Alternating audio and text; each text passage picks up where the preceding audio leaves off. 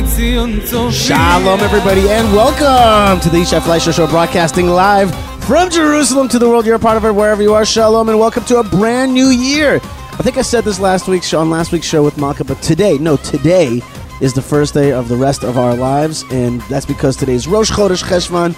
We're putting the whole Tishrei and all that stuff kind of behind us, but we're still getting pushed along with the newness and that new smell of those new shoes, and that, just that feeling that we are new, but yet today is when as we talked about last week, the Shigra, the regular life begins, and with that, I am delighted to welcome Rabbi Mike Feuer. Rabbi Mike, shalom and welcome. Oh, shalom, Yishai. It's good to see you. Shalom, Rabbi Mike Feuer. Shalom to the Pardes Institute, and shalom to the Land of Israel Network.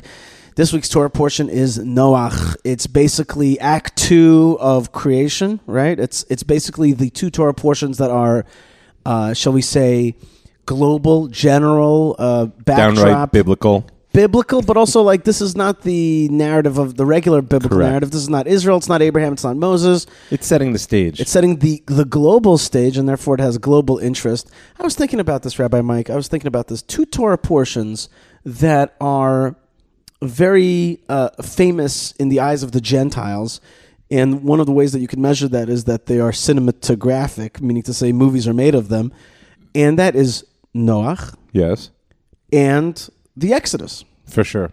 And I was thinking they have a general message for the world, which is be bad, God will destroy this world. And it all comes from the water.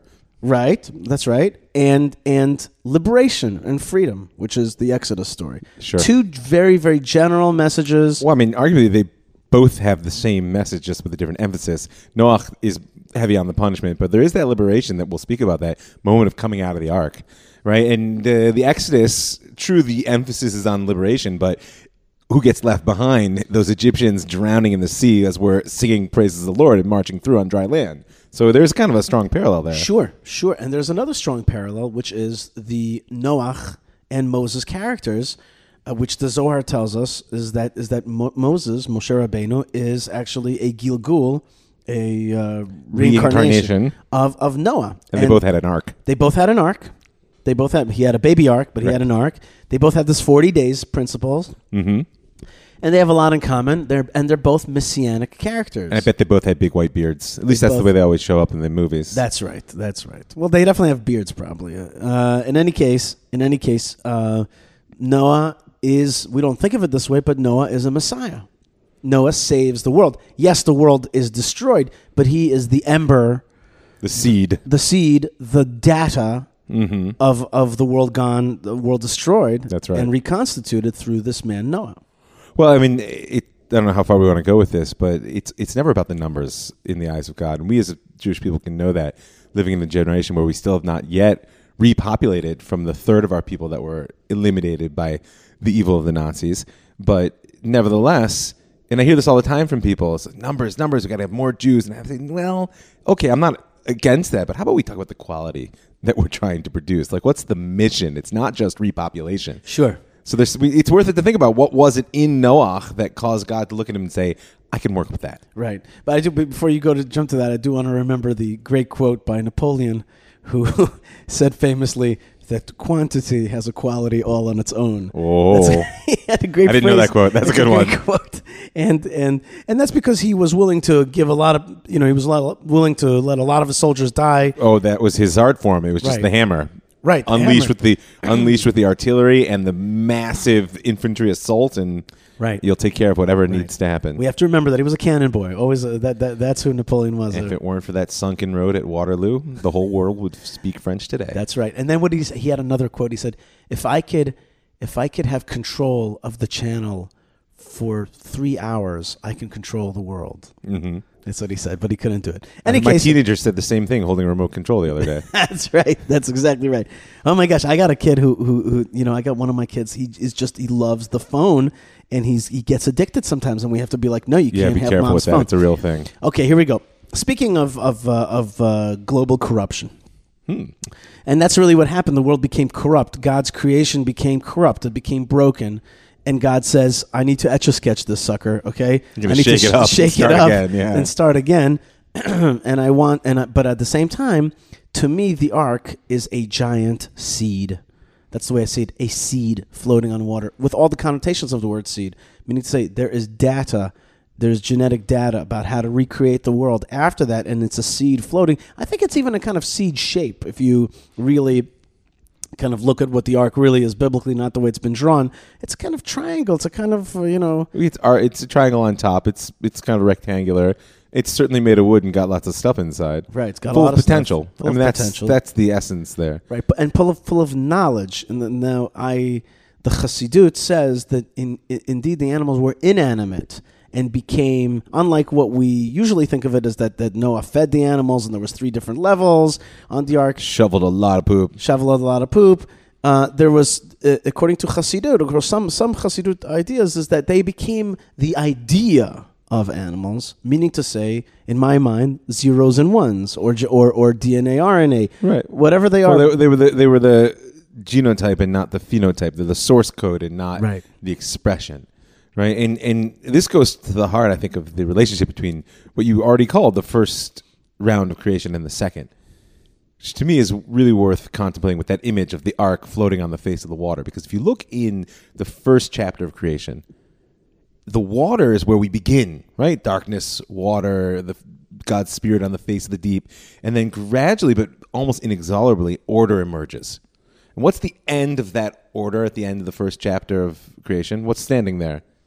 The Sabbath? Humanity. Well, okay. Shabbat, fair enough. You're a Jew, right? No, but meaning humanity with literally like a foot on the land saying v'kivshuha, right? We will conquer it and we will rule over it. And there's a lot of people who live in that story of creation, the sense of mastery and dominance. Nature exists under us, and that the chaos with which it began has been pushed far out of sight. The water is underneath, right? What happens in the story of Noah?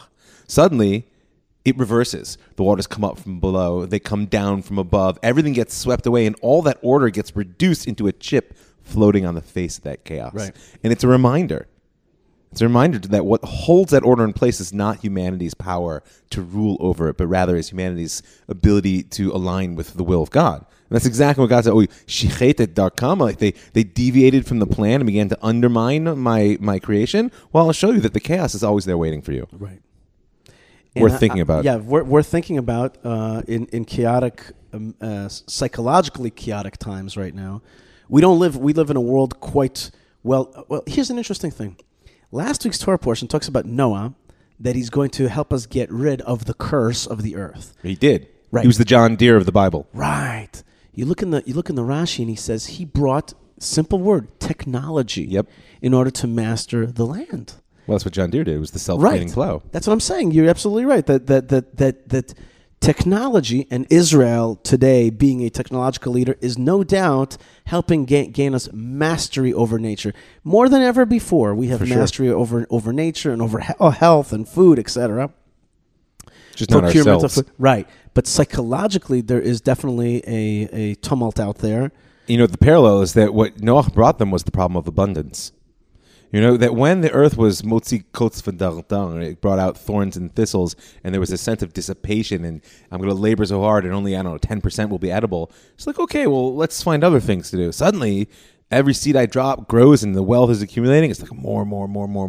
And there's a particular psychological barrier that exists with abundance as opposed to adversity. And I really see that as a big challenge in our society today. No doubt. That is a big challenge. And to your other point about the waters kind of coming up from the ground and destroying everything, and the waters stopped having borders as a reaction to humanity and the animals stopping to have borders. Didn't you know that I wanted you to procreate amongst your kind, your species? Didn't you know that I didn't want you to steal from one another, be violent to one another? Oh, you've lost all those social borders. You've lost borders of kindness, of goodness between one another. You didn't give space to the other, etc. Started becoming violent. Okay, the water says, you don't have borders. I don't have borders. Yes. And we had another great, there's another great Jewish story about waters and borders, and that is that one of the reasons the sea split is because Joseph's bones were brought to the edge of the water, and the water said, you overcame your nature. You didn't succumb to Mrs. Potiphar's advances. So too I shall overcome my nature and recede in an unnatural way. So the water is reaction. It reacts to humanity's borders and morality. So that raises a really interesting question to me, because I think it's often presented this sort of like the moral element of the story, which we should name in the words of our sages, the midah keneged midah. This idea that God is always responsive in punishment and correction to specifically the way in which we have corrupted His will. Right? It's often presented as, well, humanity and the animals. It was natural for them to stick to their own kind. They did something unnatural, and then God sent this sort of unnatural flood. But what you're adding is a different twist with the sea and Yosef, which is, frankly, it's quite natural for people to pursue whatever desire they have. Right? What's unnatural is to have some sense of discipline and vision, which is granted to us by God or from inner moral conscience, and to overcome that nature in order to become more than we are sort of naturally assigned to be. And that it might just be that was the opportunity. That's why Noach tzaddik haya b'dorotav. He was the one who was righteous in his generation. He wasn't a normal guy. Normal guys were doing what they were doing, and frankly, in the ancient world, they did all kinds of stuff. You can just look in the Torah and see. Noach was that element of humanity that was able to step beyond that and rise to a higher call and overcome his nature. Yeah, restraint from every whim. Speaking of whims, there's a verse that says that the land, now the earth had become corrupt before God. This is Genesis, Bereshit, Torah portion Noach, chapter 6, verse 11. Now the earth had become corrupt before God, and the earth had become filled with, there's no translation here, but Hamas. Hamas. It's just too good. Hamas is, what does it really mean in Hebrew? Well, it means a few different things, but it generally means a kind of violence. Mm-hmm. It could be a theft or like mugging, that type of violence, like a violent crime. The technical language is usually, you don't want to sell me this recorder. I force money in your hands and take it anyway. Right. So it's on the border between theft and violence. Okay. There's also some explanations that I've read that are of sexual kind of violence. Okay. Mm-hmm. But in any case, whatever it is, which is the same exact thing, basically. It's like taking something It's a taking. Right. Okay, so the land became filled with Hamas. Now, it says that the land became filled with Hamas. The land itself became filled with Hamas. And there's another verse, the Baal HaTurim says, there's another verse in the Torah that sounds something like this, where it says, V'temaleh haaretz otam. When the Jews were in Goshen, right.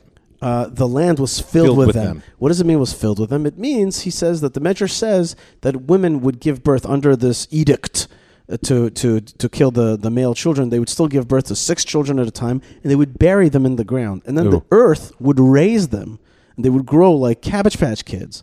Okay? They would grow, and the earth would raise them, and then they would kind of come out and be alive and be raised in the soil, so that the land itself was caring for these children. Okay? But it says in here, the opposite is that the land was filled with Hamas. And it gives an example. He says, look, what would happen is, one man would say to his friend, hey, can you hold this precious object for me? I'm going on a trip. And he would give him his wallet and some persimmon oil. And he would hand it over to his friend. And the friend would say, sure, no problem. Then at nighttime, that first guy would follow the scent into the underground cellars and safes of this person who he asked to hold on to his objects, and he would rob him of all his precious possessions. Therefore, that the land itself was filled with Hamas. Ooh. Now, the reason I say this is because when I say the word Hamas, we all think Hamas, those guys in Gaza, right? Well, that's exactly right. If you were ever in the Gaza Strip beforehand, you know that it's exactly the tension between the land was filled with them, the Jewish people, which if you were there, you knew that the land was just embracing the Jewish people there, and they were growing cherry tomatoes and flowers and beautiful houses, and the children were au naturel. They were just perfect. It was just like, it was the Garden of Eden, right? Take the Jews out of there, replace it.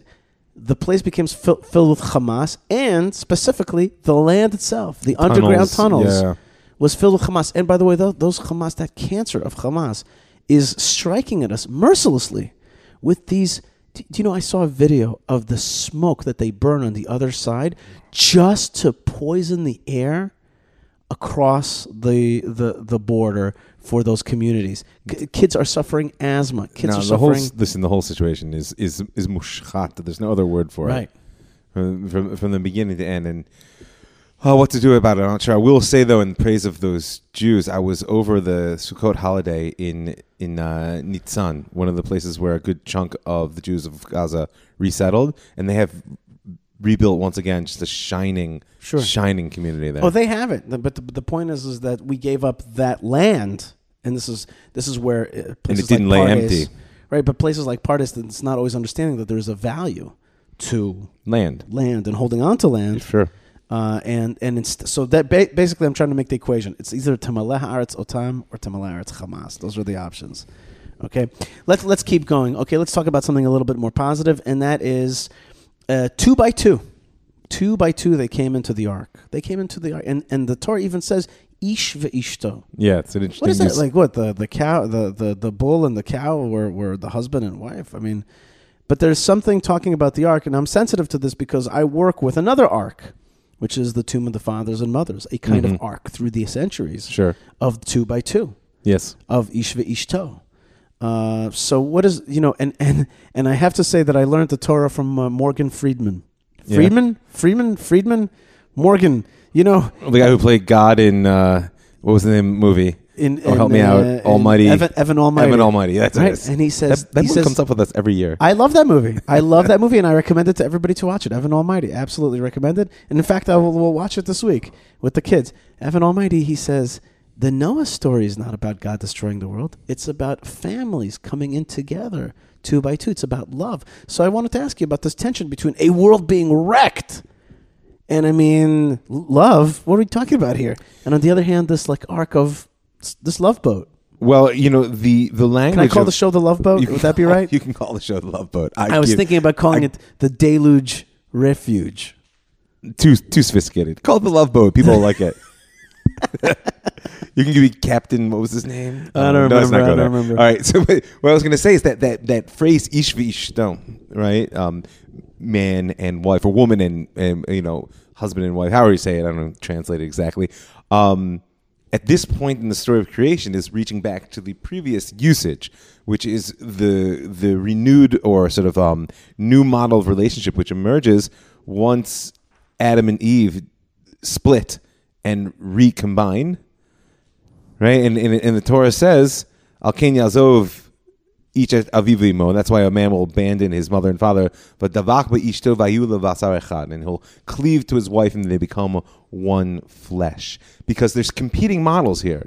And that's precisely what happens. There's the model of hashchata, of destruction, of corruption, of the breaking of boundaries, of what basically amounts to a self-serving worldview, which is what is happening here. I don't care that you own that wallet.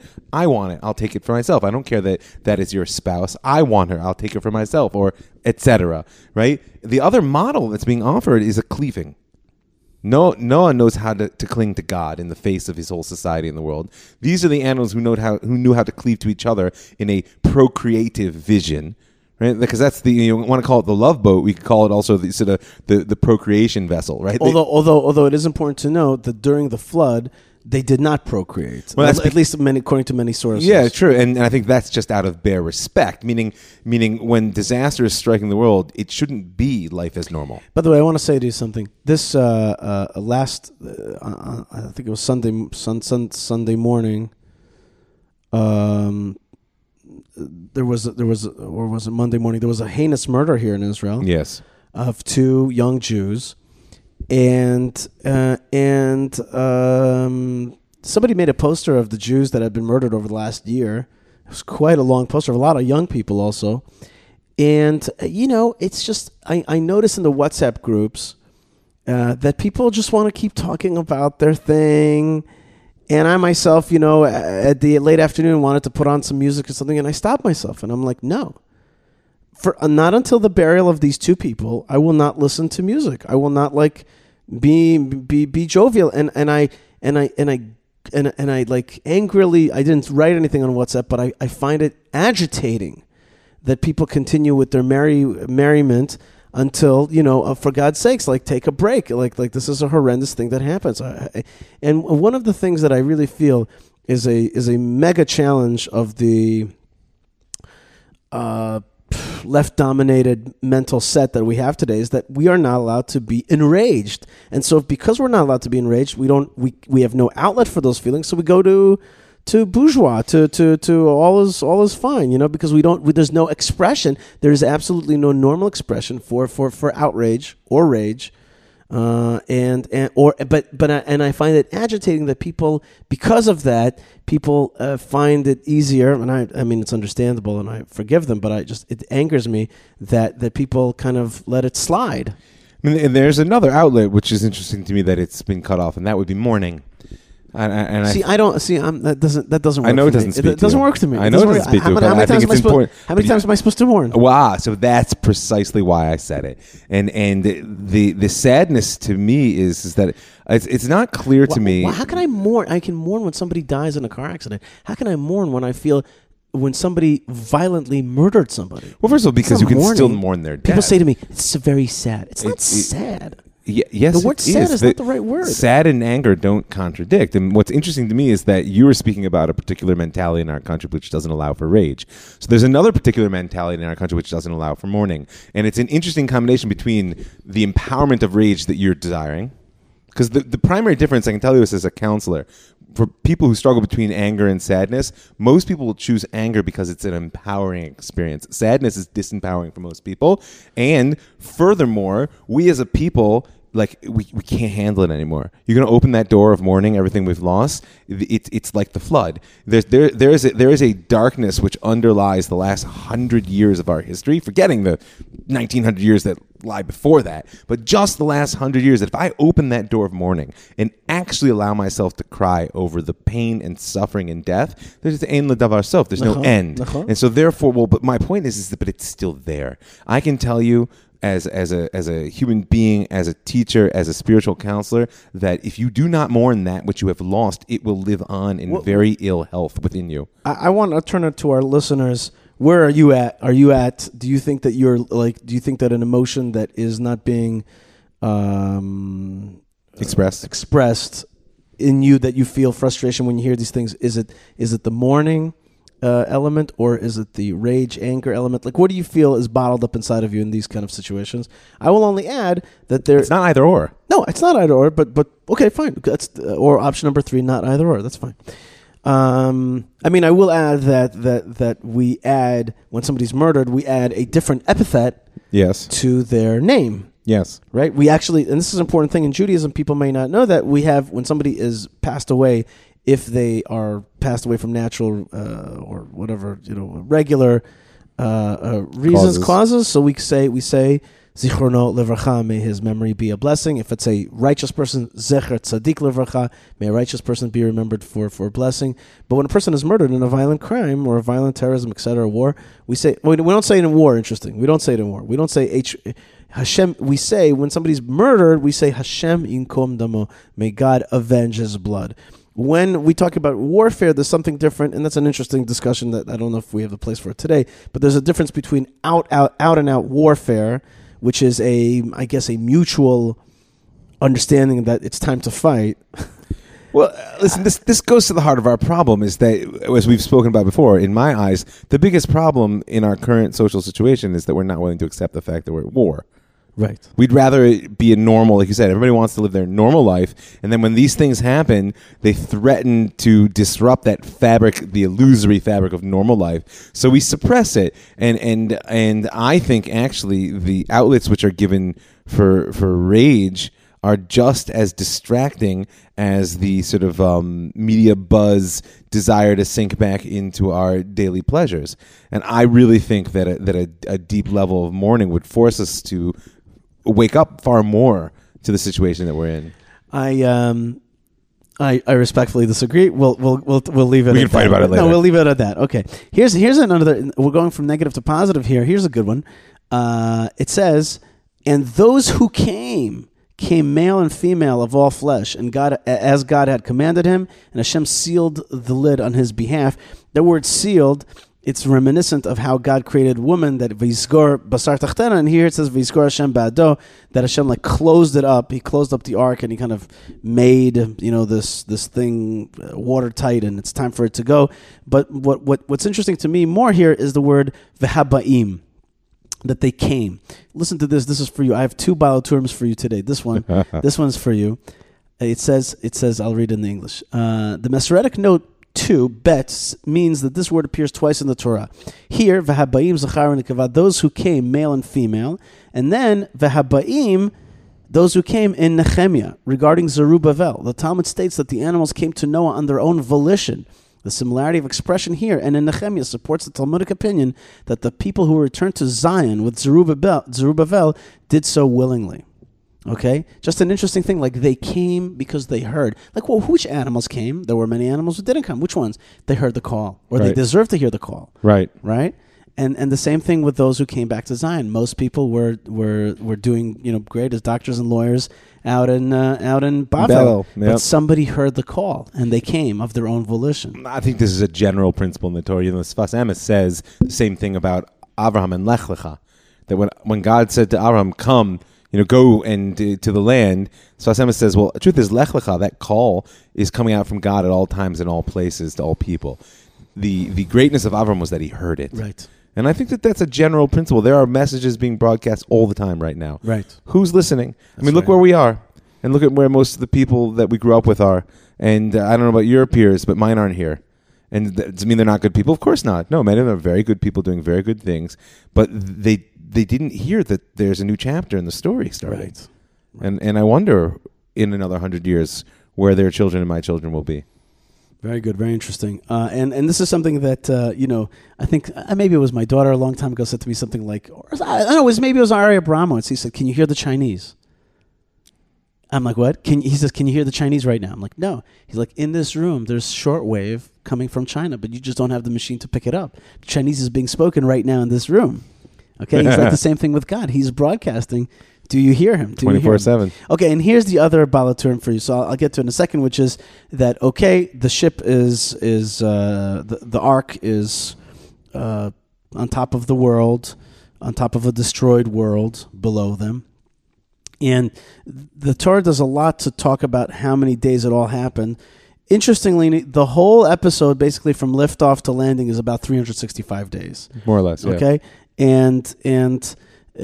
But there's different chronologies. It gives us dates. In any case, it's complex. You try to get into Rashi in these parts. It's tricky. Yeah. It lands in the end. The ark lands on the mountain range of Ararat, which is found today in Turkey, which is right across from Armenia. Armenia, of course, claims Ararat as their own. I'll never forget that Armenia had a whole campaign to bring people. They said it was something like Noah's way, your way. Okay, like Noah came to Ararat. I like that very much. I was very moved by that. They had one stinking line in the whole Torah, and they are like, let's use this. We're going to build on that. Yeah, and it's not even, the Ararat range is today not in Armenia. It's in Turkey. Unless you ask an Armenian. That's right, unless you ask an Armenian, okay? In any case, so then famously, Noah's going to send the raven out, and the raven maybe circles the boat, comes back, and basically fails in his mission. He doesn't trust Noah. He does. What is your take on that, the raven here? What is the take on the raven? It depends on when we want to take this sort of as a literal act or as a symbolic act. I mean, the raven's a tough bird. Right. They're a survivor. If there's any way to live off the ark, it's the raven that's going to be able to do it. And so it's a natural choice for Noach. But what's fascinating to me is our sages fit the raven into multiple narratives. First of all, they say, why did he circle and not come back? Because he didn't trust Noach. He thought Noach had designs on his wife. That just takes some contemplation. Like, what? I'm sorry, Rabbi. What do you mean? But that goes back to the Garden of Eden. Like, the boss wants to mess you up. It speaks very deeply on so many levels, and I think that's a good one. I don't want to go there. The other one is that the raven had another job to do, which is much further forward in time, which is to bring meat and bread to Elijah the prophet while he was in hiding during the drought. Perfect. I'm so glad you said it. Let's read the verse. He sent forth the raven, and it went forth, going and returning until waters dried from upon the earth. Okay, let's read in Hebrew. Vayetze yatzov hashov. He went back and forth. Ad yeboshet hamayim me'al haaretz. Okay, until the waters dried from the land. Says the Balaturm, yeboshet. I'll read it in English. Hold on. The gematria of the word, when spelled in full, is equal to Nachal Crete, the Cherith brook. The raven was reassured when the Holy One, blessed is he, said to him, "You are destined to serve a different divine mission during the days of Elijah the prophet." Check this out. Another allusion to Elijah is found in this word. For the letters of the word Yeboshet, dried land, can be rearranged to spell Tishbi. Oh. A term to use to describe Elijah, okay? So I love these little things because the Torah also gives us a lot of hope. It says, it's not for now, but for later, okay? There's a little, like, it's a cameo. What did Tolstoy say, like, if, or whoever was that, like, if It's Chekhov. If the gun shows up in the first act, it's going to go off before the third. Right, okay. It's also, by the way, a heads up for people out there who haven't been trained in the classic Jewish approach to how do you learn the Torah. It appears to be a linear narrative. You start at the beginning, go through the middle, get to the end. But you should understand that it's all connected. And the fact that this raven here is going to reappear in the Book of Kings with Elijah in a very important story is not just some strange rabbinic fascination with making associations. It is a message to us that there's some theme that connects those two incidents and pushing us to learn on a deeper level. And I do want to make a plug that raven is on the cover of Book 2, Key of Rain. The Age of Prophecy series is moving forward. Wait, slow it down. The book is called The Key of Rain. Right. It's Book 2 of the Age of Prophecy series. And that whole episode with Elijah and the ravens plays a central role in the gripping narrative. Absolutely. And I'm and we haven't put it up on Amazon yet because we have a whole plan. But if you want, you can be in touch with me directly, and I can get you a copy. I'm very excited about that, and I wanted you to plug it indeed here. I mean, the Torah plugs it, so I thought we should plug it as well. Why not? Okay, very good. Okay, here. Have you read it yet? No pressure. I didn't get the second book. Yes, you did. No, I didn't. Oh, you guys forgot to get a copy. I didn't get my copy yet. So before you leave. All right, I'm on it. I'm excited. I read the first book cover to cover, and I really loved it. In general, I love Judaica and also Jewish movies, Jewish theme movies, and Jewish theme books that really relate the past to us. Not just learning books, but books of storyline. Okay, let's keep going. I forgot to say one thing, which is when God commanded Noah to make the ark, he also told him to make a tzohar, a window. And to me, this is a very important thing, which I think you could use this as a short Dvar Torah if you're in shul or at the table, which is Rashi tells us it's two options, really. It's two options. Either it's a window, or it's an internal gem stone that was inside that was like shining. Phosphorus or radioactive. It was an energy source. No, there are radioactive stones. It's a stone. I have a degree in geology. That's right. But so it's a stone that basically emits light. Emits light / heat / energy. Yeah. / keeps it alive inside. It keeps it going. Hashtag cool. Yeah. So to me, this is a very important thing, which is both are true. A person's got to look out into the world and see where things are and measure himself vis-a-vis other people to some extent and understand where things are and look at the world and not be some kind of hermit. But at the same time, a human being has to have his internal energy source. He has to know what he wants inside. He's got to have as Jeremy Gimpel always says, a lev shomea, like a hearing heart, to know where you're supposed to go. So you're supposed to hear and follow an internal source of navigation, but also look out to the world. Both are true. And when you can't find something inside the world to direct you, listen inside. If you can't find something inside, look around. But you have to have both of those options as tools for survival and navigation.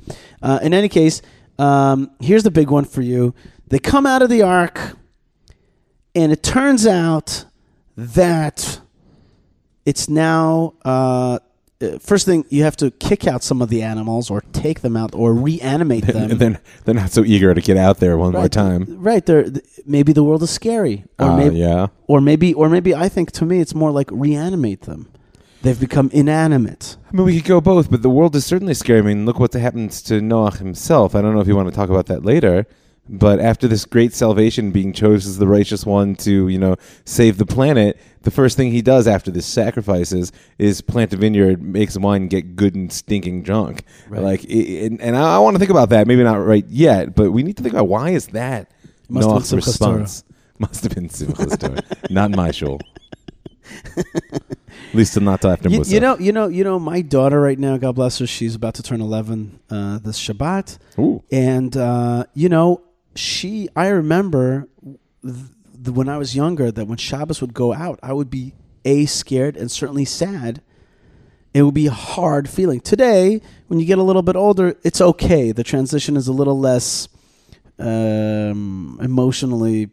Although I'm so happy it's turning winter now that I can actually drag Shabbos out another hour or two without Fine. my teenage children throwing things at me. Fine, but the point is that it's the same thing. Like you, when you're in the Sabbath, coming out of the Sabbath is It's a scary. hard transition. And when you're in the desert, coming into the land of Israel is scary. So here, God says, you would think no more safe spaces. right? But hotzeh. Heitzeh, excuse me, heitzeh. It's a weird word, yeah. Right, it's written Hotze. Yeah. right. It's written hotzeh, but it's heitzeh. Like get them out, like push them out, to wake them up, and that's what happens sometimes. It's the same thing with maybe one of the things of the Holocaust is that it was a horrific push out of Europe and out of that life. Ooh, I don't know. I mean, that's what I'm working on right now. When we're done, I'm going to record my first of 2 or maybe 3, I haven't decided, episodes on the show. It's just incomprehensible. How do you speak about the incomprehensible? I don't know. I am more and more interested in the Shoah, and I'm very much looking forward to your episodes on it. I would only add to you that if you ask me what I'd be interested in, I'd also like to get an overview on the war. Meaning to say, I'd like to get an understanding. Some pieces of how the rhythm of the war fit into the final solution. Yeah. That's what this episode is about. Yeah, I'm interested in the war. I'm interested in, and I've, it's become interesting to me. And interestingly, speaking of Jewish movies, I did see, I forgot the name of it now, but Netflix just put out a film. You mentioned this documentary series. No, right? I finished that. Now they put out a new film on the capturing of Eichmann. Uh-huh. Very interesting. It was an okay movie. I give it a B. It wasn't a B plus. It was a B because it was the characters were a little stilted and this and that. But interestingly enough, the great Jewish fighter, the great Jewish bull, Alan Dershowitz, who a bull can go both ways. Yeah, he's just he can be in a china shop, or you can put him as a matador. Right? Now, I really like Alan Dershowitz, and I really think that he's a great Jew. I really do. I think that he's wrong at least 50% of the time. I really do. But I like him. I like him because he's got a Jewish spirit, and he's a fighter par excellence. For sure, he's a fighter. And I think that he's a good thing in this world. And even though I'm telling you he's wronger than wrong about the two-state solution, etc., blah, blah, blah. He has a lot of mistakes that he makes. But I like his character in this world, and good that we have that. There's a few people like that in the Jewish world that I'm just like, another example of that is Jonathan Sachs. It's like I'm not, Rabbi Lord Doctor Jonathan Sachs. Yeah, he's the exilarch, okay? He's the Reish Galusa. and that to me is kind of funny, but at the same time, like, look at this mind. Another person like that. See, I love to think about the great people. Another person like that is Rabbi Benny Lau, Rabbi Dr. Benny Lau. I was at a wedding that he performed the other night. He speaks so well. Oh my God, he's open his mouth. It's solid gold. Everything. But it's seichel. But it's seichel gold. It's not like gold because he gets you emotionally. His mind is beautiful. Yeah. He's got a beautiful mind. Anyway, how did I get to this? So Dersh, and I'm allowed to call him Dersh. So Dersh says he wrote an article, and it was translated also into Hebrew. And the article basically said this movie Netflix put out is not a perfect movie, and it's a Hollywoodization, all that, but it's better than Hannah Arendt's horrible book called The Banality of Evil, where she makes Eichmann into this like bureaucrat. Yeah. And the movie, it shows who he really was and what he really did and this culpability and the right of the Jewish people. On how she could say such a thing and whether she really knew him as a person, meaning the evidence of what he had done is incontrovertible. Right. And she and Dersh goes into that, and he says she wasn't at the trials and she had a formulated opinion. And you had a great show talking about where Hannah Arendt came from, about the Frankfurt School. The Frankfurt School. I really like that. I don't know why. I have this fascination with these kind of like schools of thoughts and these people. Me too. By the way, the Frankfurt School of Thought is alive and well in America. Oh, yeah. Oh, yeah. I want to listen to that episode again. Which episode was that? Interwar Jew, maybe 31. Okay, I'm going to try to get to that again because that was interesting to me. I was exactly... You could send me an email. I'll shoot it back if you want. All right, good deal. All right. By the way, and your email is ravmike@thelandofisrael.com. Mine is yishai@thelandofisrael.com. And thanks again to this great network that makes such wonderful shows happen. And if you appreciate it, write myself or Rabbi Mike an email. Also go to our website, thelandofisrael.com. Throw in a donation. Be part of it. Go into Rav's Mike World and donate. And I want to thank a good friend of ours for donating. And I got that coming. It went through the Kuma system, and it's coming to you ASAP right now. That's great. We'll talk about that later. I forgot to tell you about that. But our donors really make it happen, and Absolutely. we really appreciate it. And if you appreciate what we do, we appreciate your help. By the way, big donations, great. Small donations, also great, and they also mean a lot. Actually, when I get a small donation, I think to myself, wow, this person was able to give $25. Like, it must have been not even easy for them. Yes. And they care, and I really appreciate those. And I'll add to that, if a person doesn't feel for whatever reason that's even possible, share.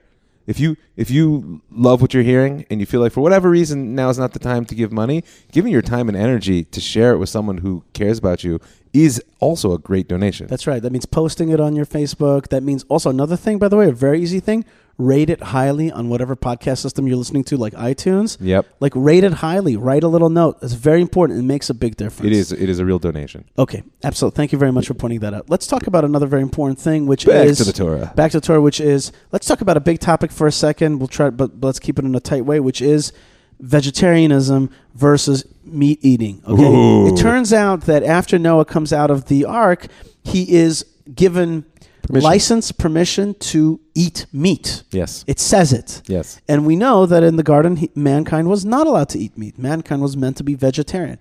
Now, I heard a different take on this than I've heard in the past, and that is that basically, due to the fact that Noah did a favor for the animals by saving them, right? They weren't going to build an ark for mankind. Mankind built an ark for them. They didn't have thumbs. Right, they didn't have opposable thumbs. So, except for the raccoons. Right, but they didn't know how to really build because they don't have that kind of mind. So therefore, was either one of two options: either given a there's a reward. Word I'm looking for here. There's a word I'm looking for. Okay, license. Yeah, it's like license, but anyway, given to him dispensation, the dispensation to eat meat, that he either didn't have that desire beforehand, or he did have that desire, but that was loosened.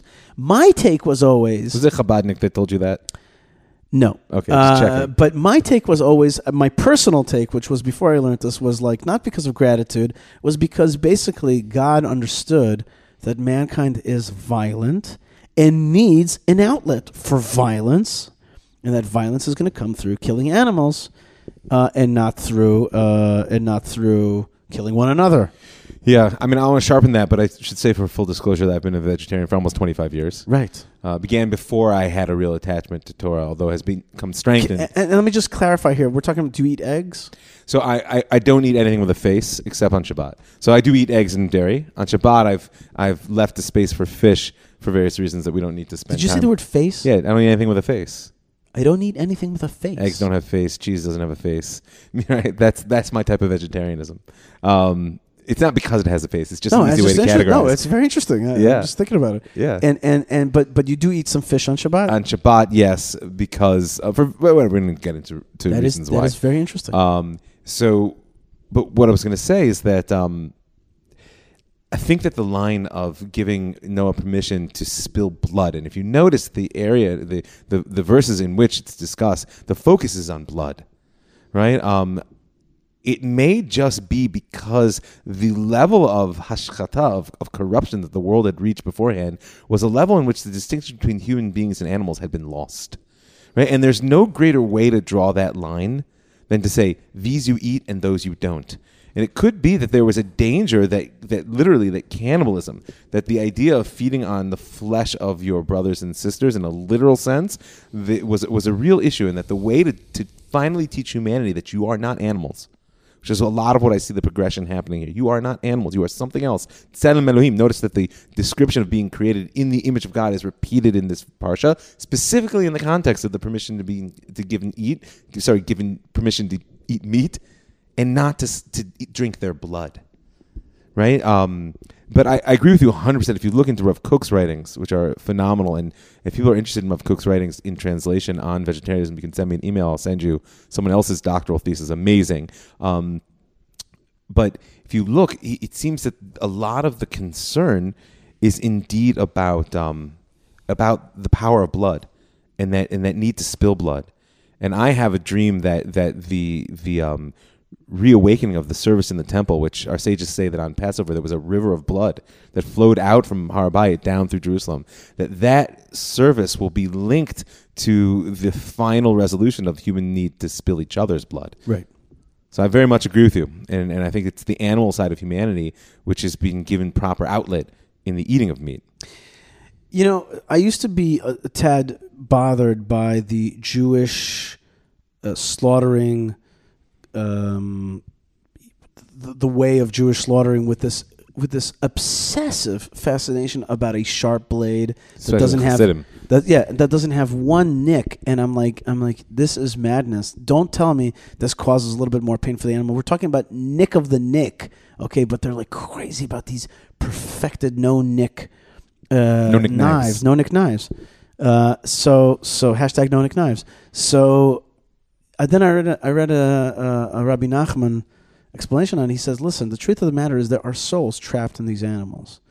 And it has to be done with utmost precision and correctness in order to release the soul and to let it go into the proper place. And there's really much more at stake here than proteins that I need to eat, but actually a release of a soul and going into and letting it go to its proper place. And it has to be done by proper Jew in a proper way. And that's really the correct way to do it. And there's also, the kashrut world is a not simple world.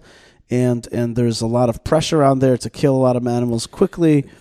People can't see me rolling my eyes and sighing, but I have deep, both moral and spiritual concerns about industrial shechita, industrial slaughter within the Jewish world. Right, and there are today other options. Sure. Of a local shochet. Know your shochet, people. Your shochet. If you're going to eat meat, for most of Jewish history, lo ala dat, it would never occur to someone to eat meat from someone that they didn't know.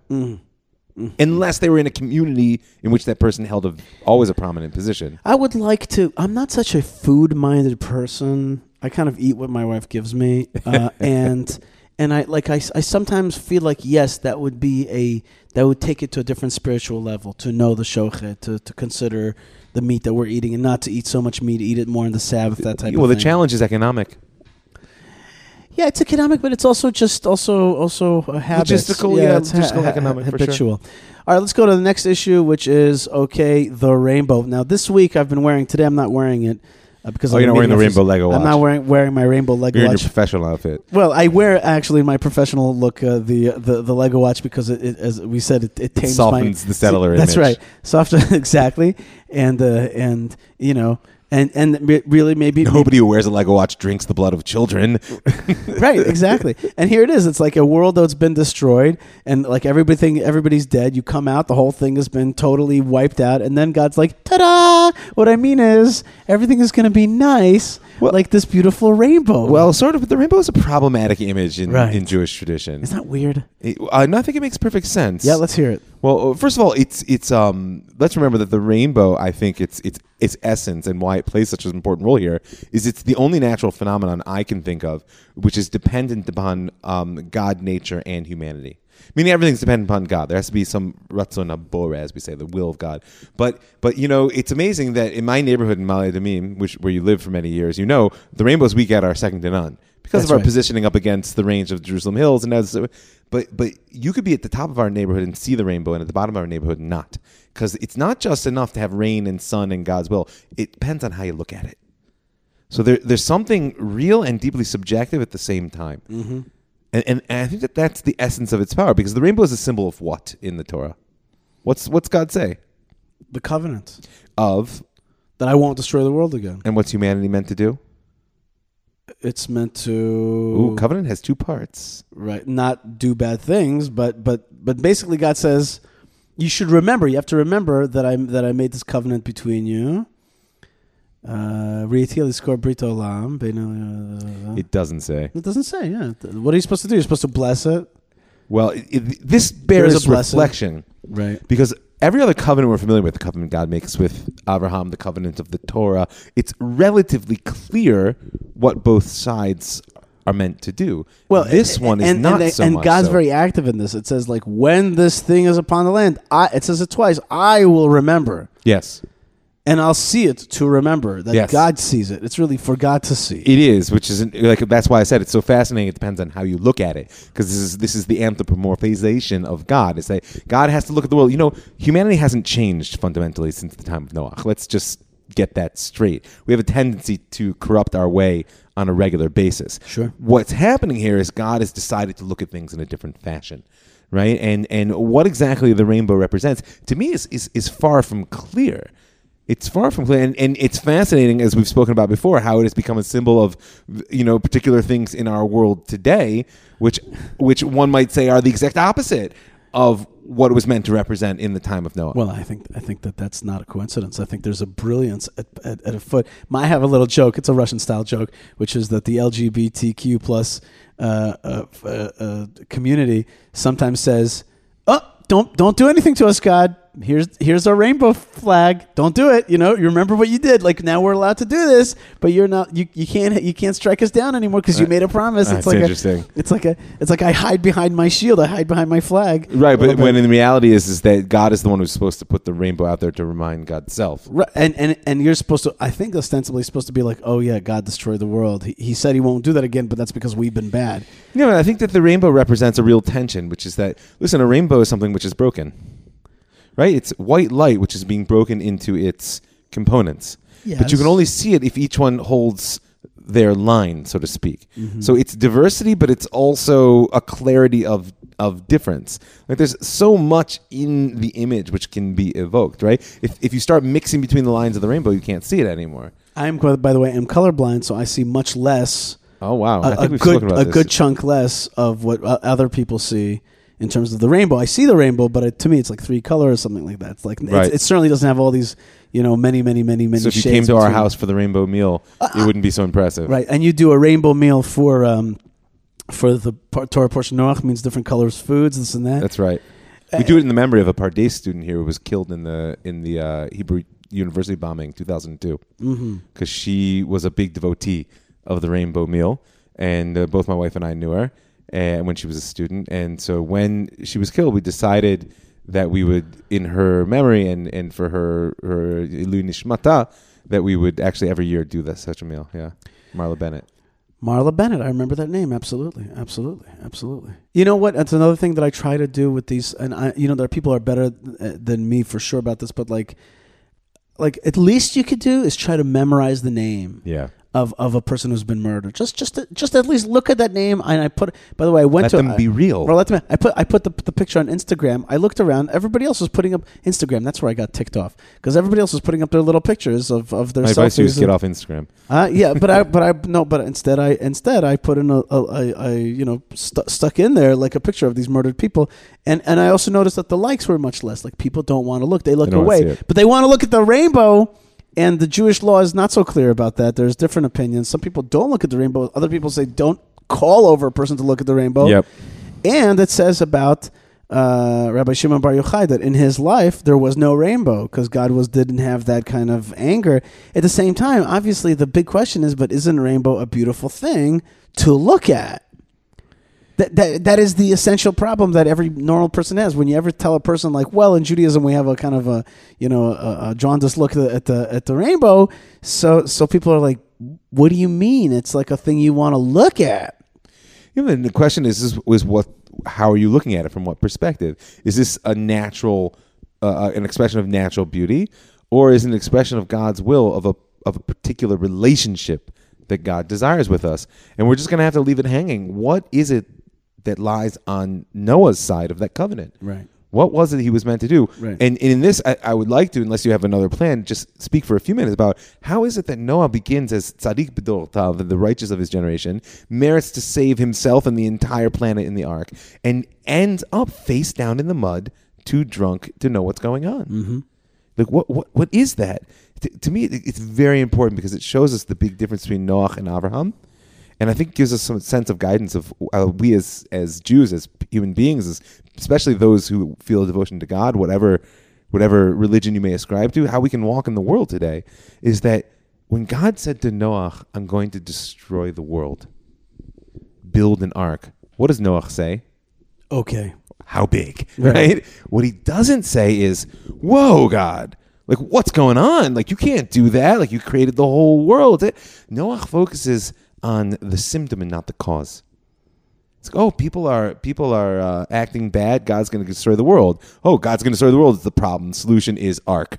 Well, the problem is he gets out of the ark, and the reality is humanity hasn't changed. As it says, right? Yetzer Adam ra minu rav, right? That man's inclination is evil from the get-go. And he himself carries with him the bad traits of a destroyed society. And that's exactly my point. Is why is Abraham in the counterpoint when God says, I'm going to destroy Sodom?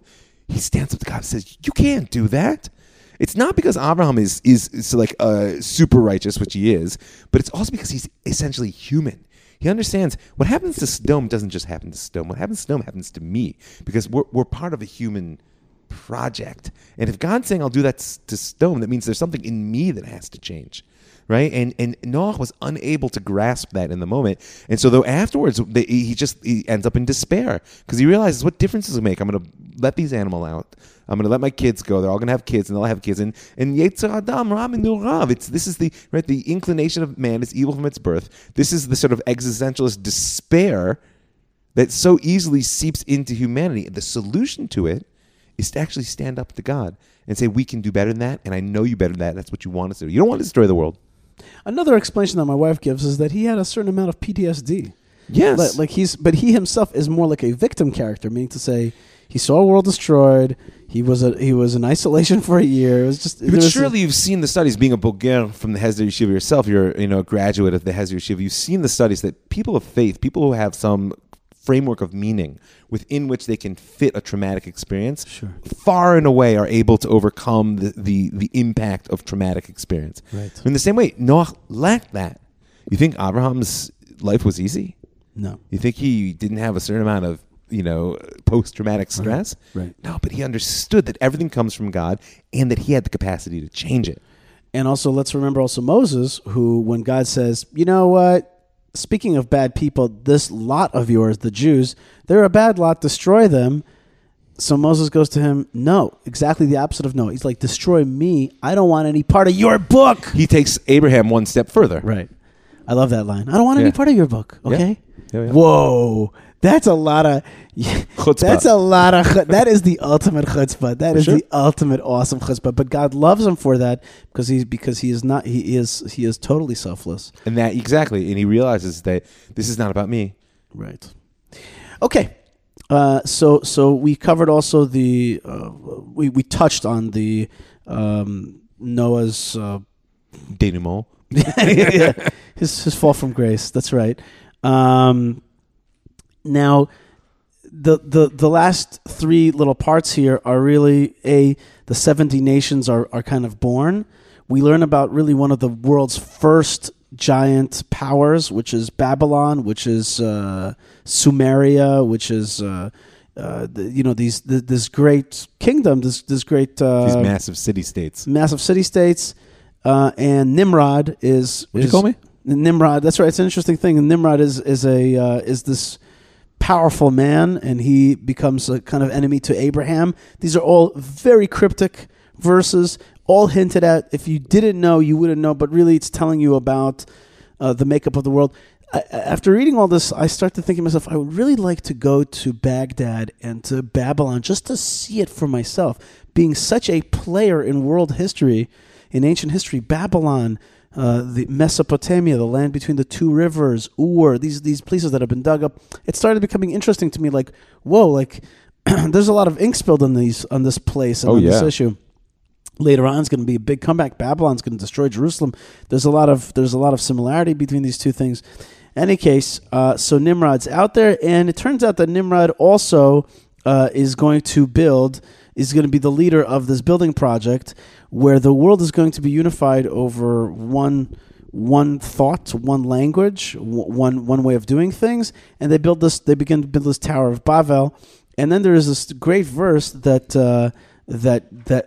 why do they build the Tower of Babel? In order to not disperse, in order to have fame, in order to be that their name not be forgotten. Their name not be forgotten. And there is a positive side to this whole thing, is that these builders of the Tower of Babel have a certain amount of unity. That's why they don't get totally destroyed. We learned that because at least they had some kind of unity, at least they were together even in sin. There's a certain beauty in that God, appreciates. But what he's going to do, he's going to come down. Now I heard a great explanation that why does it have a verse that God had to come down and see the city? And this is Rabbi Eric Levy who said this thing, which was fabulous. He says, Rabbi Eric Levy, I think he's from Atlanta. He said, listen to this. He said, why does it have a verse that says God came down? That God came down to see the tower and which man had built. Why does it say that? It could have been totally fine without that verse. That let's build this tower, and then God says, the next verse after that says, God says, this is dangerous because they're going to become, they're going to be able to subdue other people. They're going to become basically a kind of authoritarian control center. Why does it say that God came down? It's a little laugh or a little poke at the efforts of these people to build a tower to come up to God. All the way to heaven. He's like, I better go down there. I have to go down there because they're not even... Isn't that a good explanation? Yeah. I mean, there's echoes of this also, in that line that you referenced there, right? Right now, if they accomplish this, then they'll be able to do whatever they want. You hear the echoes of why God kicked Adam out of Eden, right? It's like, he's going to reach out his hand to the tree of life and live forever. There's something in the tension between being human and being God that persists through all these stories. Is that humanity has this deep-seated notion that we're created b'tselem Elokim, in the image of God, and we often want to express that through mastery, and the greatest sense of mastery we have is over other human beings. Right. And in this, what was their technological chop that allowed them to build this tower? It's about the bricks. Right? It says in a number of places, right? They figure out bricklaying. Well, but you know that we said Hallel, the Psalms of Praise this morning because of the Rosh Chodesh. And there's that one of my favorite lines is, Evan Masu Abonim Haita L'Rosh Pina. Right? The stone that the builders refused became the head cornerstone. And you know what the Midrash says? You know who that stone is? Abraham. Why? Because building with stones is very different than building with bricks. Building with bricks means you shape everything to your will, and you can put them one on top of each other. They're all the same. Building with stones, you have to actually look at what you got. Even if you're a stone cutter, it's totally different than cutting because the stone is still its own medium. It's going to react how it will. But what you can build with it is fundamentally different. Abraham, of course, comes at the end of the story of Bavel. He's not a brick. God can't just plop him out and make him do what he wants. And that's not what God wants. The flaws, the bumps, the fractures, the hard places... That's why the builders of the world here at Bavel, they didn't want Abraham.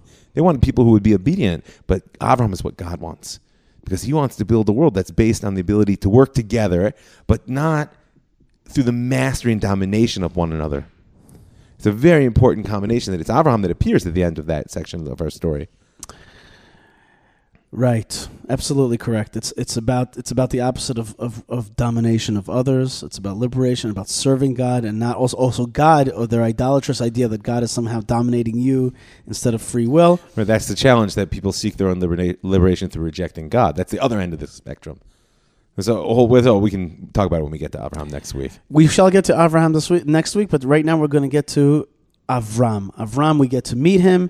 His father Terach is taking him they're heading towards the Holy Land. There's something there. They're heading towards the Holy Land, but they don't quite make it there, and they get stuck they left Ur of Chaldeans, the Ur Kasdim, and they went to that's basically in the Mesopotamia, and then they head out northwesterly towards Turkey, basically towards Haran, on their way to, because that's the way you actually in the ancient world get to. You can't cross the Great Desert. It's too much of a desert. You have to go up next to the water of the Tigris, and then head to Turkey, and then go back down south on the coast, or even in the down through Syria, Lebanon, and basically a place that there's more water, and they get stuck in Haran. Okay, they get stuck in Haran, and we meet. We learn that there's an Avram, there's a Sarai, there's a Lot, the characters that are going to take us on into where the Torah is going to switch gears, and from being a very general world view and a global view, it's going to start focusing on one family. and that's the rest of the Torah from here on end. Yeah, with some sidelights. Right. But more or less, the narrative hones in on the line of Abraham. That's right, the line of Abraham. The line of Abraham. Okay, folks, just yesterday I was just standing next to the tomb of the Ma'at Machpelah, and I manned our new information center there, and just like people were asking me, like, tell me about Abraham. It was just like, I will tell you nations about Abraham. It's amazing. The 21st century, people coming from all over the world to say, so tell me about Abraham. That's right. And I have a great video, very moving video, of Vice President Mike Pence talking about Abraham. He's like, a man left Ur of Chaldeans. He commanded no armies. He spoke no prophecies. He gives this whole thing, but to him, the majority of the world owes their allegiance as their forefather in faith. It was so moving. I tell you, very, very moving. Very, very moving. All right, folks, you are listening to the Yishai Fleischer Show here on the Land of Israel Network. I'm joined by Rabbi Mike Feuer, who has another great show on this network called The Jewish Story. Rabbi Mike can be reached at Rav Mike at thelandofisrael.com, and check out his other podcast here and his new book called The Key of Rain. The Key of Rain, okay?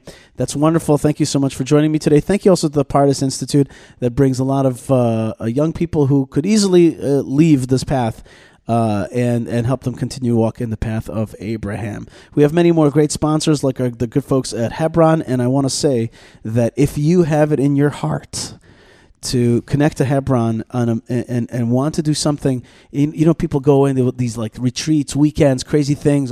People go on cruises, things, who knows what. Folks, coming up in about 4 weeks or 3.5 weeks is the most incredible weekend you'll ever have in your life, and that is Shabbat Chayesura in Hebron. And I highly recommend that if you are a person who wants to do something wild and amazing and connect to something and have a memorable experience of a lifetime, go to HebronFund.org and sign up for our incredible VIP extravaganza of this one Shabbat where 35,000 people descend like locusts onto a town whose infrastructure simply can barely carry this amount of people. And it's the most incredible feeling because you will get to read how Abraham himself purchased the plot in the land of Israel, and that's where you're going to hear that Torah portion read there in Hebron. So that's an awesome thing. We have other sponsors. I'll talk about it on the Malka half.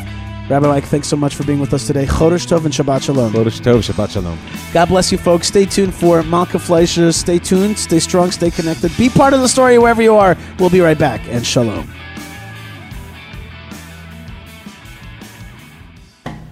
The mind of man is capable of anything, says Joseph Conrad, because everything is in it, all the past, as well as the future. Well, I wouldn't say that I'm capable of anything, but I would say that I'm filled with the past and longing to see the future, because I'm Rav Mike Feuer, and this is The Jewish Story. Join Rav Mike Feuer for the best Jewish history podcast, The Jewish Story, on the Land of Israel Network at thelandofisrael.com.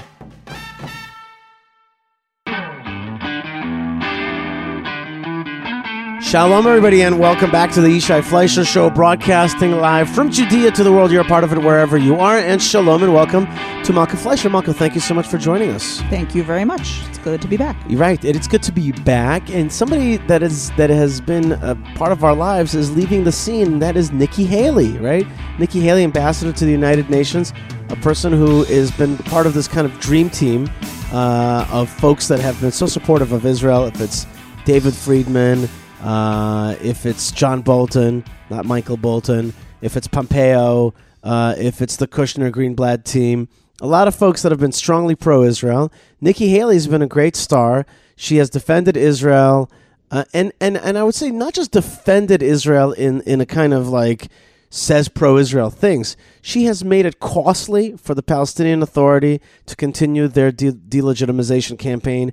She has helped promote the idea that the United States should leave UNESCO, defund UNRWA, leave the Human Rights Commission, and also punish any not anti-Israel legislation at the UN by directly punishing those countries with defunding or anti-legislation, whatever it is.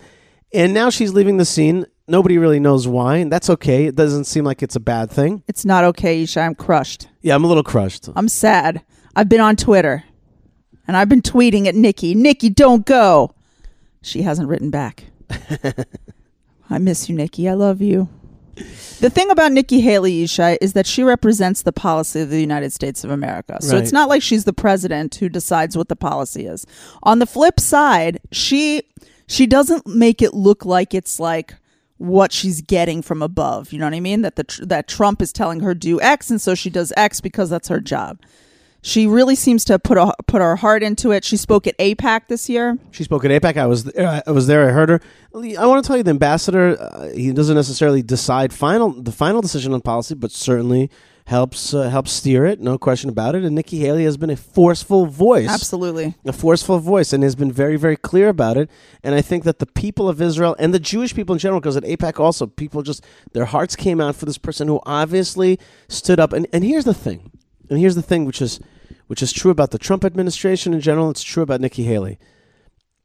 There have been these giant lies that we have lived with.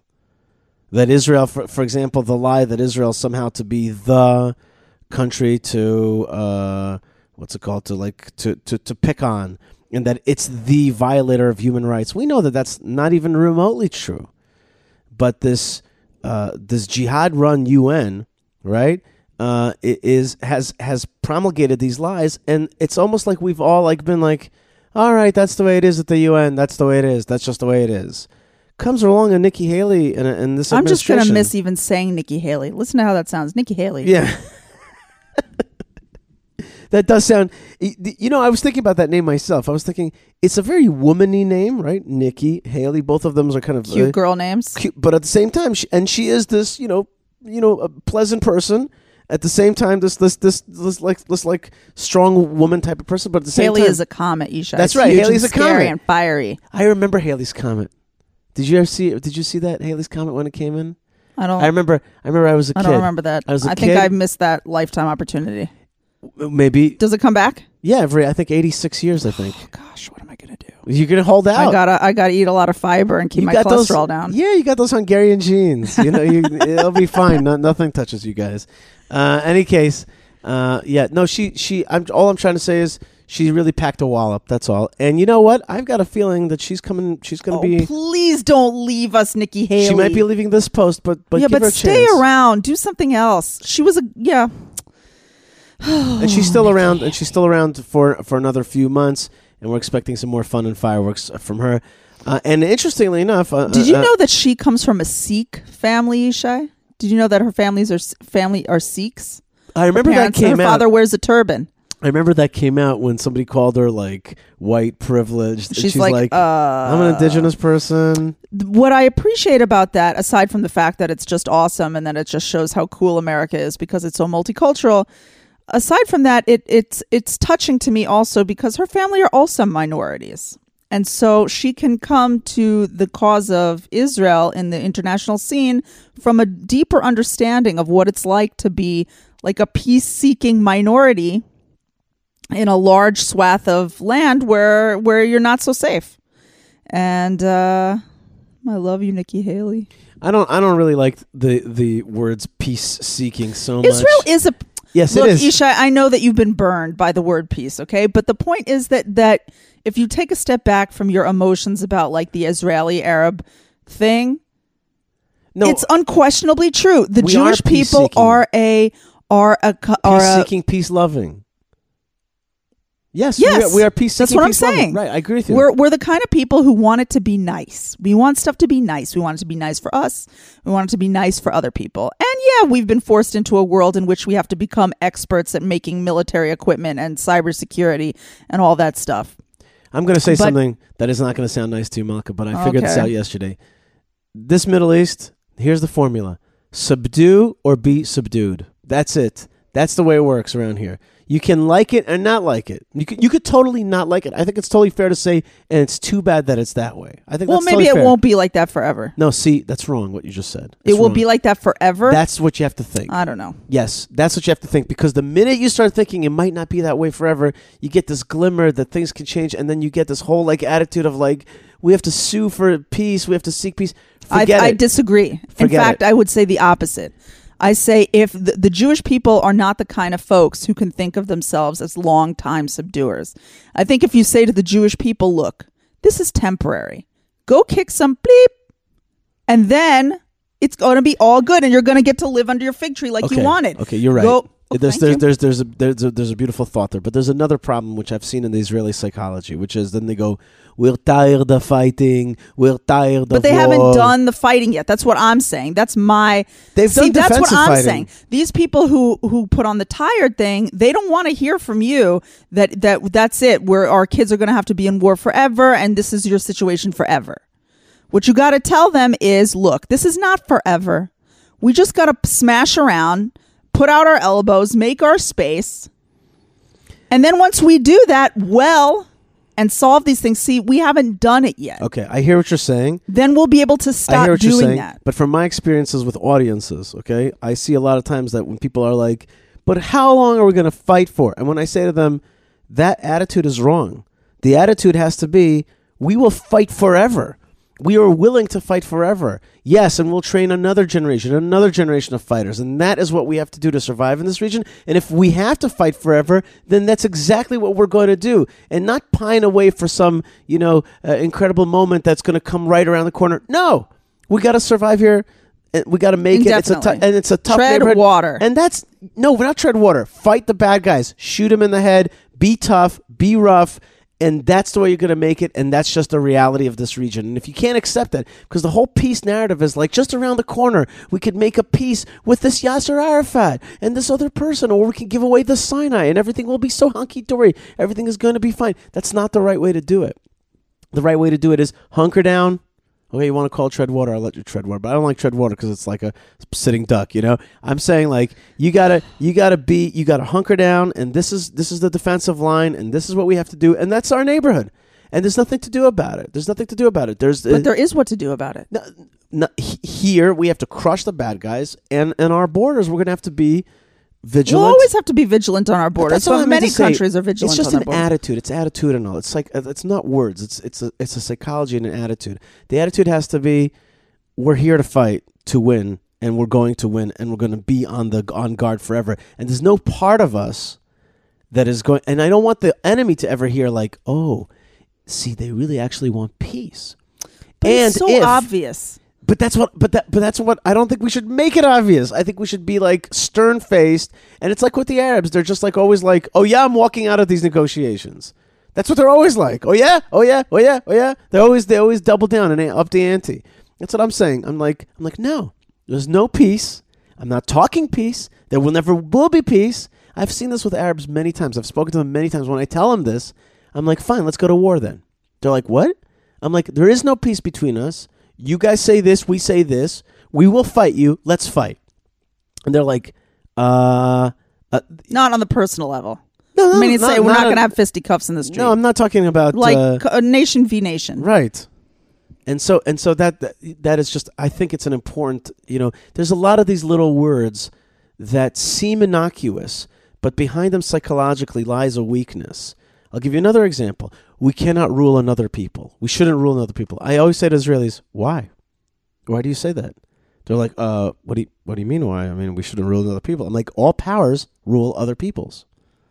Well, rule is a different rule, kind of word. Control, subdue. That's exactly the point. Yes, there are peoples living underneath our sovereignty. They can be granted all kinds of amazing rights and live amazing lives, but they have to accept your sovereignty.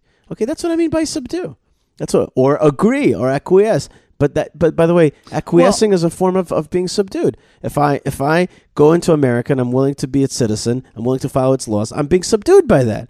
If I do it voluntarily, that doesn't mean... They're certainly trying to subdue us. Let's put it that way. Damn straight. They're certainly trying to subdue us. And they had another mini victory yesterday morning when the United Nations Educational, Scientific, and Cultural Organization, our friends, UNESCO, decided to adopt a pair of decisions titled Occupied Palestine, which call the tombs of the patriarchs and matriarchs in Hebron and Rachel's tomb, so all of our ancestral tombs, to be integral parts of quote-unquote occupied Palestinian territory.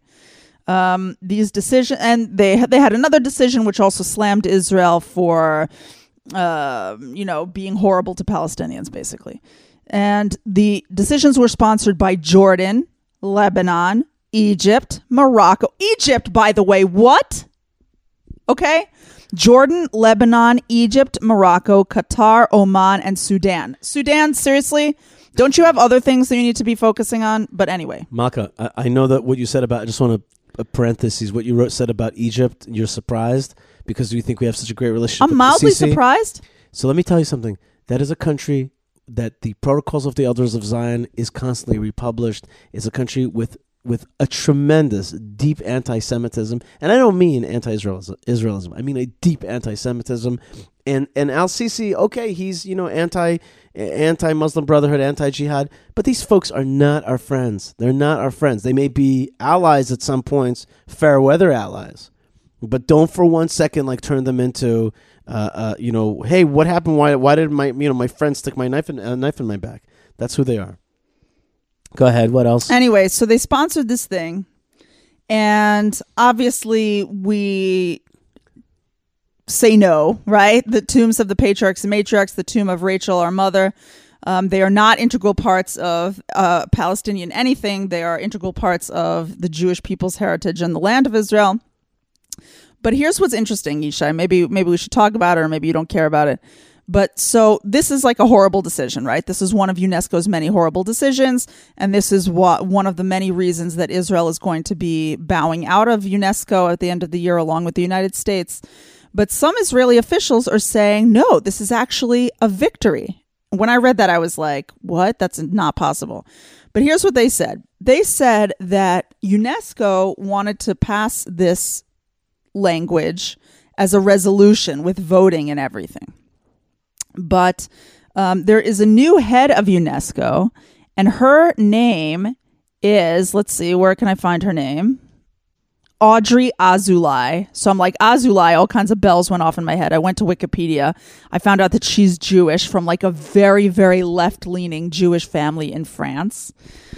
She's taken over this body, and I'm not sure that she's necessarily pro-Israel, but she claims to want to depoliticize UNESCO a little bit, which actually really makes sense given that the name of the organization is the United Nations Educational, Scientific, and Cultural Organization, right? That's what it's supposed to be about.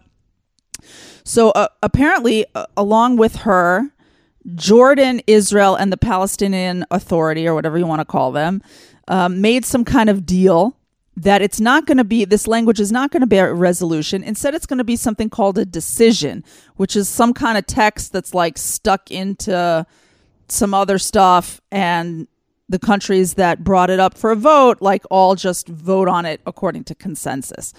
And that's what happens. That's what happened. In the past, these kinds of quote-unquote achievements have been celebrated by the international type officials of Israel who feel that it's a, some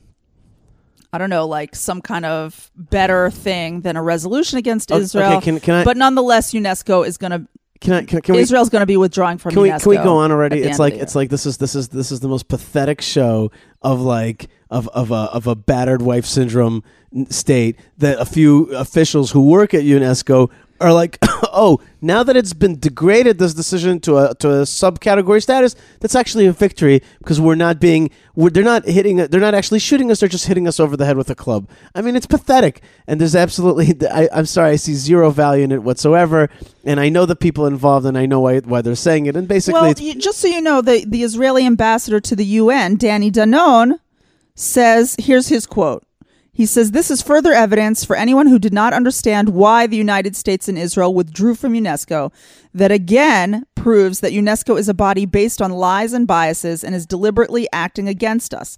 The state of Israel will not be a member of an organization that is trying to rewrite history and willing to be manipulated by our enemies. Okay. So don't overly worry, meaning to say Prime Minister Netanyahu is still withdrawing. Israel's ambassador to the United Nations has a very strong... By the way, if you could statement. tweet that quote out, I would appreciate it. I'll retweet that. That's a perfect quote. There's right. nothing better than that. I don't know if it will meet the word limit. The little circle might fill up. You're good like that, Malka. I'll do my best. Just use cut out ampersands. Yeah, those things. Malka, what else did I want to say to you? I know that there's a story you're excited about Aliyah in baseball. Is that right? Well, I don't know if I'm exactly excited about it, but when I saw it, I thought it was a cute story. I can't say, I will preface this by saying, and I don't mean to hurt anyone's feelings because I know that Jews are very, very into this, but I absolutely cannot stand baseball. And if I had to watch one sport on TV, the last one would be baseball, and before baseball would be golf, because at least it's kind of quiet. Have you ever seen curling? That is amazing. What is that? It's when they like slide this big, slow, heavy piece of marble on an ice, and then I grew up in Texas. There was no curling. It's curling is what you do to your bangs before you go out. Okay?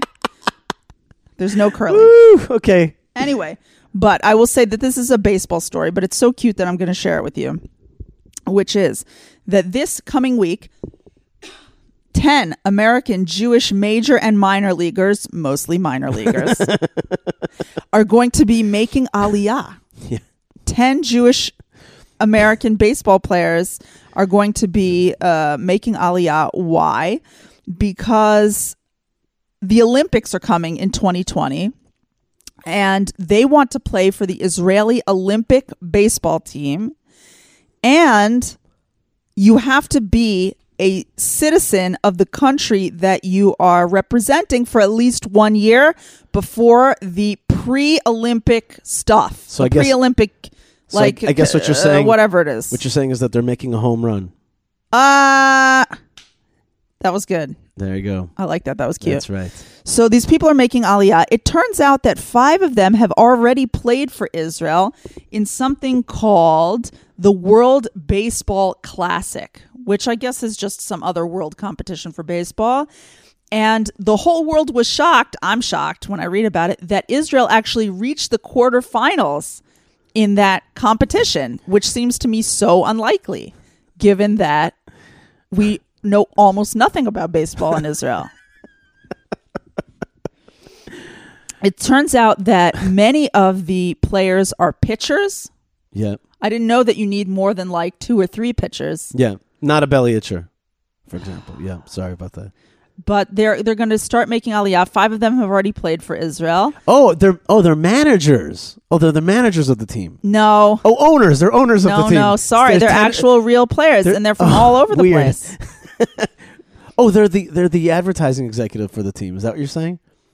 No, they're actually players. They're actually players, and some of them are from weird places like Kansas. All right. Hey, you're practically from Kansas. Kansas is... I don't know how many Jews are from Kansas. And how many Jews are from Sherman, Texas? Not Sherman, Texas, but there's a lot of Jews from Texas these days. All right. Speaking, Malka, of, I think that's a great story. It's a real home run of a story. It's good. God bless it. God bless those folks. And yeah, you know what I mean? I hope that they stick around after the Olympics as well. And we're so proud to have. I think it's cute. I think it's cute also. I know that you have an opposition to professional sports. Let's not go there. The bottom line is, if these Jews are coming home to the homeland in order to represent us internationally in baseball, well, more power to them. That's all I have to say. Maybe they'll win. It's a grand slam. Okay, the other thing I want to say, Malka, apparently they're going to be building some baseball fields here in Israel, like some real baseball fields. I think Beit Shemesh is one of the places. I saw kids here in Judea playing baseball. Yeah, here in Efrat, kids like baseball. I was like, where's the ball supposed to go? How many feet do you have of space? Also, why are you standing around for such a long time doing nothing? Is this a sport? I can't understand baseball. Anyway. I can't understand it. Baseball, Yishai, is a sport for accountants and math people. It's a sport for the people who like math. Not to play. You mean they to watch. They do the scores and the statistics, and they know the hits and all the other words that I don't know what they are. Yeah. And they know how many of them Runs, and percentages. Batted in, RBIs and stuff like that. Yeah, absolutely. We took our children one time for Shabbat to another community where there's a lot of Anglos, and the Candyman, sometimes in shul, here's for all of you who don't know, okay? I'm going to let you into a little Jewish life here for those of you who are not Jewish and listening to the show. In shul, in a good shul. A synagogue. In a good synagogue, house of prayer. Not a lame one. In a good one. On Shabbat, there's always a guy. He is self-nominated, who becomes the Candyman. The Candyman's job is to keep his pockets full of candy. And when little Jewish children come to the synagogue, they like stand in front of him very embarrassedly and obviously with pleading eyes, and he gives them a piece of candy. Can I be that when I grow up? I wish you would be the Candyman. But the Candyman's the best guy in Can shul. I be a shtickle scary candy? No, you can't. I want to be the one that's a little bit hard to approach. No, I don't want that. Oh. No, you should be easy to approach and really, really nice and safe feeling. I'm trying. Anyway, that's all kinds of other personal issues. The point is that the Candyman in shul, he gives out a candy. But in today's world, some people, they don't want their kids to eat a candy. No, my brother, for example, if the Candyman gives a candy to his kid, he flips out because my brother doesn't want their kids to eat candy because his children don't react well. Don't react well to sugar. Right. So instead, people are now giving away different things. Right. So this Candyman gave out American baseball cards.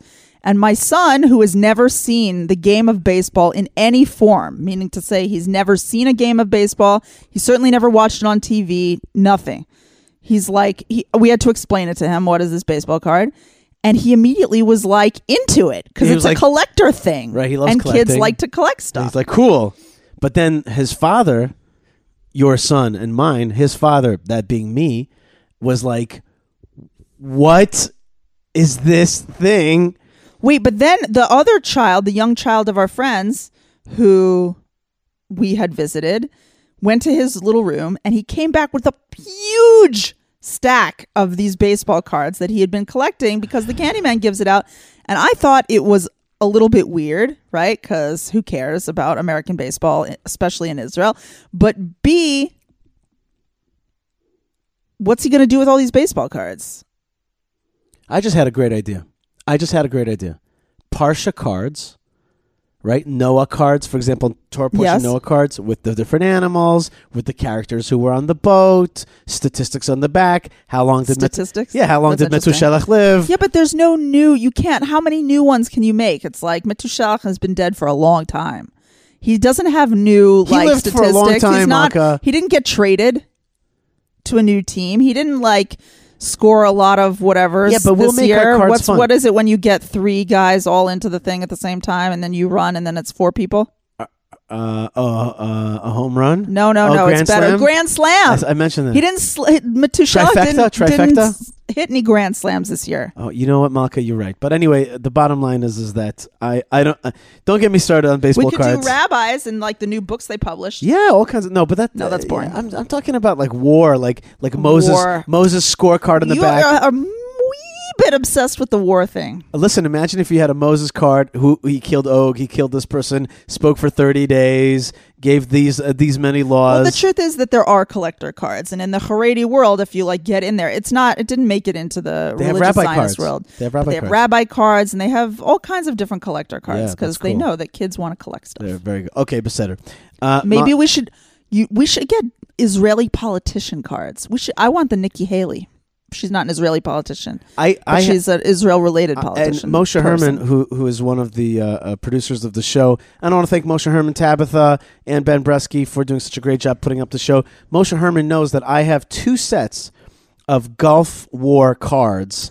Okay, the Saddam Hussein pack. The Saddam Hussein edition? Yeah, you know the ones that the Americans gave it out, and they were the ace of space is Mustafa Ben, Ibn Hummus, whatever it is, and I had this whole thing, and then it has all the cards of the different players that America has, different jets, different. Interesting. It's cool. It's war is lucrative. Well, yeah. I mean, and what is baseball? Fake war. Yeah, little fake mini war. Anyway, listen. Speaking of fake war, there's a real war afoot, and our good friend Ari Fold was murdered a few weeks ago. I just want to say that I was at a little gathering recently, and we were talking about Ari Fold and how amazing of a person he was, and that every Thursday night he went to the Kotel and he prayed there and he learned there, and also that he was really responsive to all kinds of emails from all kinds of people. And I get a lot of emails. I'm not always the most responsive. A lot of things going on. I'm not sure I always take everybody as seriously as I should. And then when I heard about how Ari Fold had really helped a lot of people like that, I just got re-inspired again, and I think that we have to take this Ari Fold thing as an inspiration. At the same time, I want to tell you that the 2 more people were murdered at the beginning of this week. Horrific. Here in Israel. And It was Kim Levingrad and Ziv Levingrad Yechezkel. Levingrad Yechezkel. Kim Levingrad Yechezkel, and she, a very pretty lady, and a lot of people kind of were shocked. Kind of, I know there was something shocking about that. Well, she was a young mother, also a young mom, wife, a student, young mother, a student from a close family. From a what? A close family. Yeah, close family. Father very close to her, and also she was studying for the bar. Right. And Ziv Hajbi, an accountant, a really sweet father, good person. Right. Just a young Two man. young guys just shot down, mowed down by this disgusting killer who we can't find. Who we haven't been able to find yet. I don't know what that's about. That he may be already dead, but anyway, we haven't been able to find them. In any case, these two people were murdered, and it was just it was a heartbreaker, because here's another murder of young people, and I looked at the pictures of the people who've been murdered in the last year. A lot of young people, a lot of young parents, and it just the train keeps rolling by, and we're just not allowed to rage. We're not allowed to flip out. We're not allowed to express anger. We talked about it on with Rabbi Mike, and we're only allowed to. And he talked about that we're not really even allowed to express mourning in a real way. That was Rabbi Mike's take on it. The bottom line is that a lot of good people have fallen, and we are indeed, yes, Malka, we are in a war. And that's what Rabbi Mike said also the last part of the show, which is you have to recognize that we're in a war. I know we're in a war, Yishai, so let's what I'm saying only is let's do that war. Let's do it all the way so we can stop. Amen. So we don't have to keep doing this mini war all the time. Amen. Let's just do it, get her done, and then it will be better for everybody. Absolutely. And we also have our personal wars, everybody. We have our personal wars to do better this year, to raise our kids better, to learn more Torah, to be healthier, to spend our time better, and to listen and watch more quality broadcasts and media. And we try here to create some of that for you. And we want to thank you so much for being part of that. I also want to thank the good folks at Tchelet who create the True Blue Jew strings. The real Tchelet, the original Tchelet, the biblical Tchelet is back. And as we talked about in the last half, and I'm sending out on the email as well, an invitation for you to come out to Chayei Sarah, to the celebration, as Gentile friends of mine call it, Sarah's holiday. Okay, that's nice. The purchase of the Marat Machpelah, as written about in the Torah portion of Chayei Sarah. See, I think that they should do. Let me just say the two websites. The two websites are tekhelet, tchelet.com, and hebronfund.org. Come into those sites. Be part of it. Be part of the great story. And, of course, check out yishaifleischer.com. We have many projects. Our flag page is almost up. Okay, it's almost up. I'm very excited about it. We have a lot of incredible flags. We have a lot of incredible flags waiting for you right now. And, of course, the Land of Israel Network, the hosts of this show. So thank you so very much. What were you saying, Malka? I was just saying, in Judaism, we don't have a Mother's Day. And some people are very opposed to adding holidays for the Jewish people and stuff like that. I'm not sure I feel that way. And I think that Chayei Sarah there should be some kind of Jewish Mother's Day around that. That's a good idea. I mean, I would say we don't have a Father's Day either. I would say, how about we make it Forefathers and Mother's Day, nice. Like a recognition of Parents' the forefathers. Yeah, but recognition of the forefathers and mothers, the great heroes. Okay, Malka Fleischer, thank you so much for joining me, and have a happy Parshat Noach. Thank you. You too. Okay. I hope we get that rain, just not on that level. There you go. That's right. We need a little bit of rain. We need good rain. A lot of rain. Actually, we need to fill up water from 6 years of drought. It's a serious situation. O Lord, who brought down the great torrential downpour of the Deluge, give us only the good portion of that. Help us get rid of the bad guys, and help us fill up those aquifers, and help us have those blessings. Thank you very much, God, for the opportunity. Malka, thank God for you, and thank you so much for joining me on the show today. Thanks, Yishai. Thanks, God, to all of you for being out there that listened to the end of the show. Write me a hashtag. Listen to the end and heard Malka's baseball, the home run. You know what? Hashtag home run. You do hashtag home run. I know you listen to the end of the show. God bless you, folks, wherever you are. Stay tuned, stay strong, stay connected. Shana Tova. Let's start this one right. Let's load up those bases and bring them all home. Shalom, and God bless you.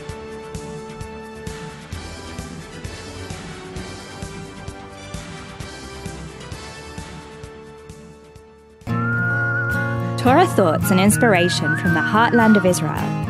Tune in every week to The Soul of Israel with Rabbi Shlomo Katz on the Land of Israel Network at thelandofisrael.com.